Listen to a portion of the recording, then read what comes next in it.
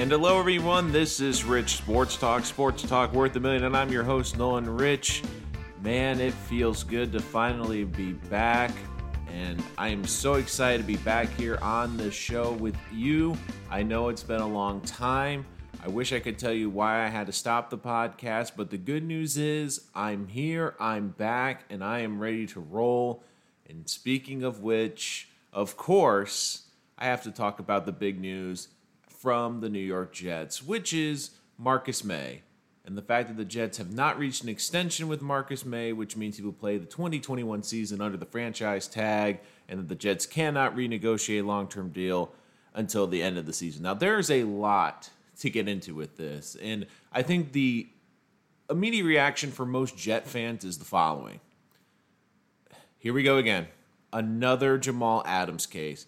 Another year where we can't sign a safety to a long-term contract. And I can get that reaction because the way it's gone the last 10 years, it's been an unorganized mess. And I can completely understand why Jet fans are unhappy about this.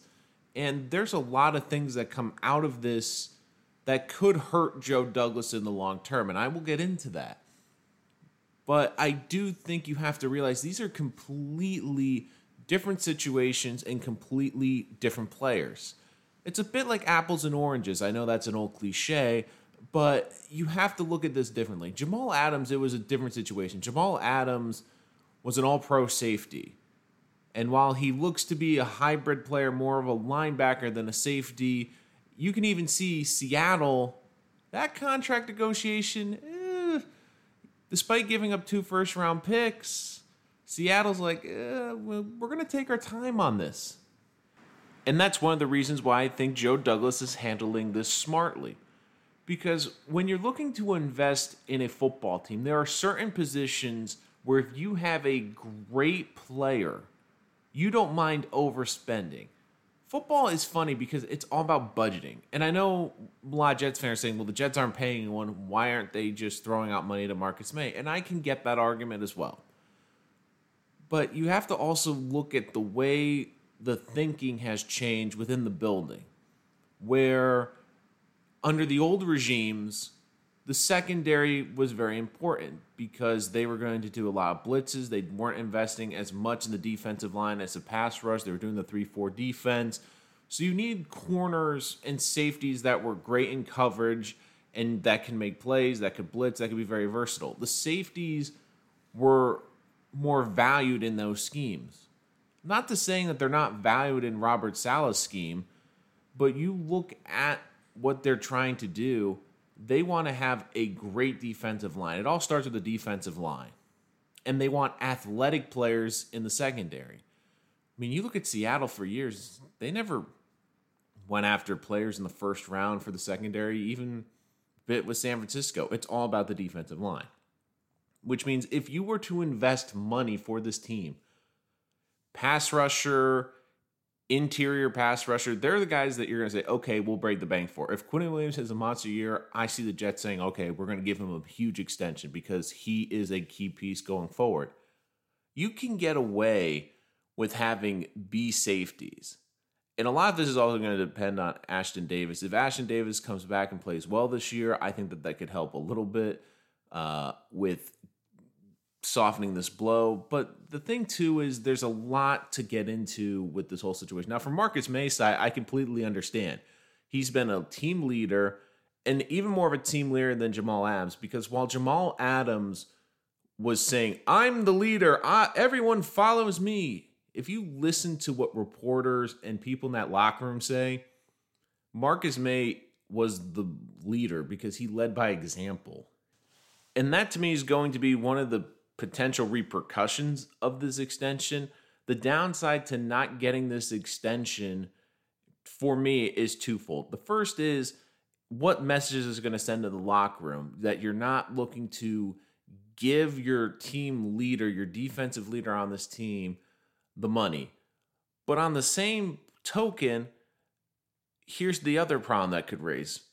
The Jets now have gone back-to-back off seasons not wanting to give big contracts to guys within their organization. Now, I also get this too because both of those guys were from the previous Mike Maccagnan regime. Joe Douglas has not drafted them. They were also under different coaches when they were brought in. I mean, Todd Bowles, then Adam Gase, and now you have Robert Saleh. Do they really fit the mold, and are they guys within the system that you want to pay a ton of money? But at the same token, if you're a guy like Quinnen Williams or some of these young guys coming up and saying, well, wait a minute, the Jets, they just don't want to pay anyone. So that is something that Joe Douglas has to be wary of. And the public image of this is going to be, oh, the Jets can't sign another player. When I think there's a lot more layers to that. And let me get to why I think the Jets were making the right decision here. Now, a lot of people are going to say, well, wait a minute. They should have re-signed Marcus Maye to a long-term deal, lock him up. And I could say, sure. But if they were going to have to pay him $16, $17 million a year, I really love Marcus Maye. I think Marcus Maye is a very good player. But at his best, he's maybe a Pro Bowl player. And this is the other thing that I think no one's talking about too, is the age and the timing. Marcus Maye was an older player when he came out in the draft. He's 28 years old, and he's going to be 29 at the end of this upcoming season. Smart general managers, when you give the big contract, you give it early. You give it to the guy when they're 25, 26, 27, where you know, okay, at least for the first couple years when the contract's guaranteed, I got these guys in their 20s and in their prime. Now, for Marcus Maye, that timing is a little bit later. And the Jets also have the franchise tag. Marcus Maye is still going to get a good chunk of change.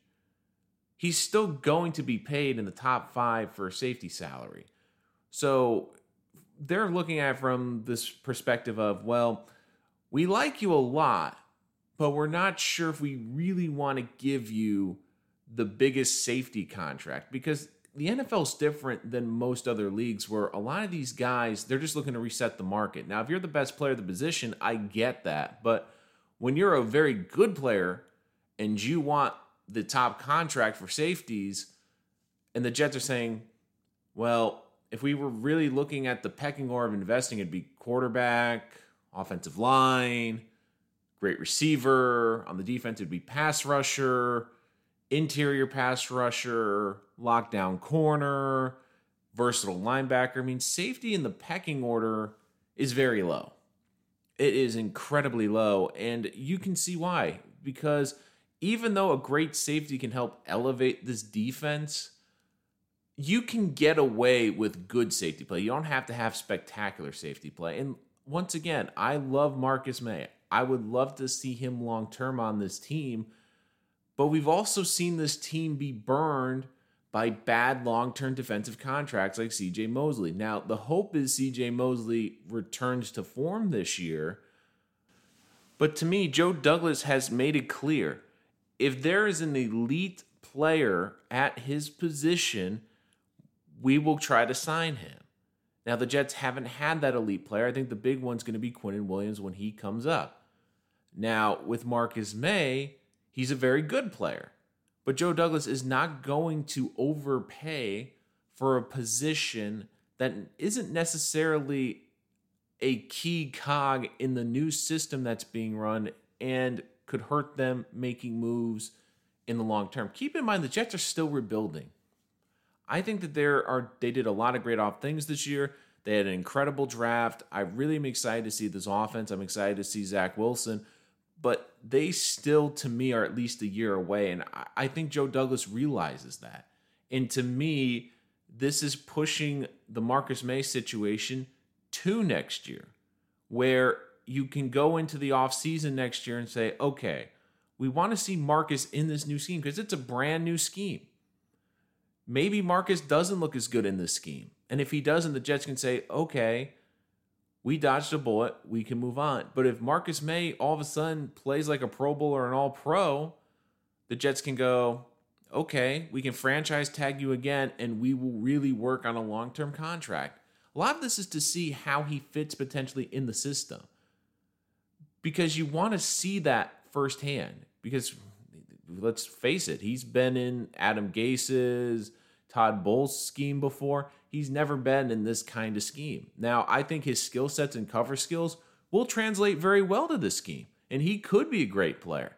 But I know the immediate reaction of most media members is like, oh my God, the Jets are at it again. The Jets are at it again. They can't sign their own players.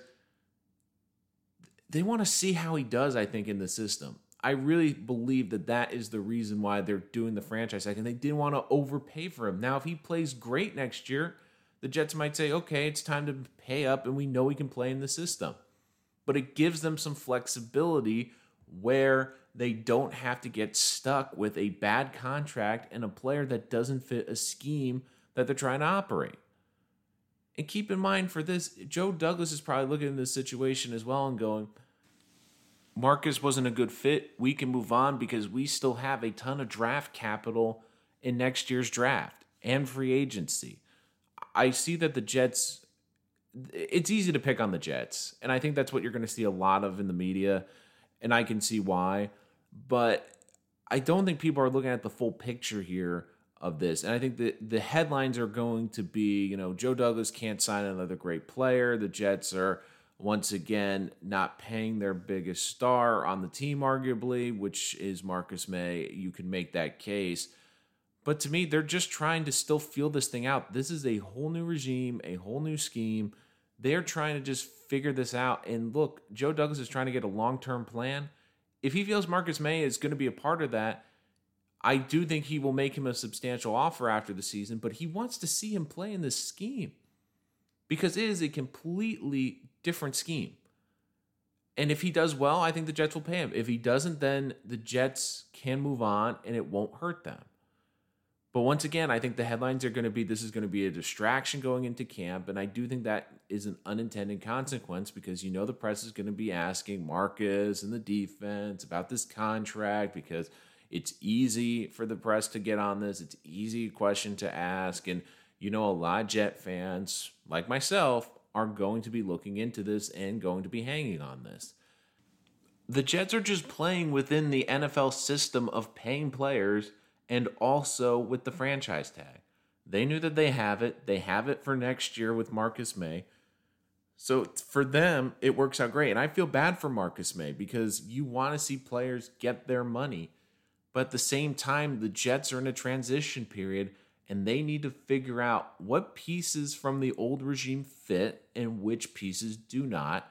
And unfortunately for Marcus Maye, with this timing, he's going to have to play under this franchise tag this year to see if he fits in this system. If he plays great, I see the Jets giving him a big extension or franchising and then giving him a big extension. If it doesn't work out, then the Jets will move on. So there's a lot to dissect, but I know this is going to be a storyline the entire season, especially in the preseason and training camp. But overall, I think the Jets are handling this the smart way. I know that there's going to be negative repercussions from this, especially could this upset the locker room. But for the long term, this was the right play by Joe Douglas and the New York Jets. Thank you so much for joining us. I'm so happy to be back. Remember to hit that subscribe button to make sure you don't miss any of our latest content on the New York Jets, the NFL, and just sports in general. Promise you, you're not going to want to miss any of this. Only here on Rich Sports Talk.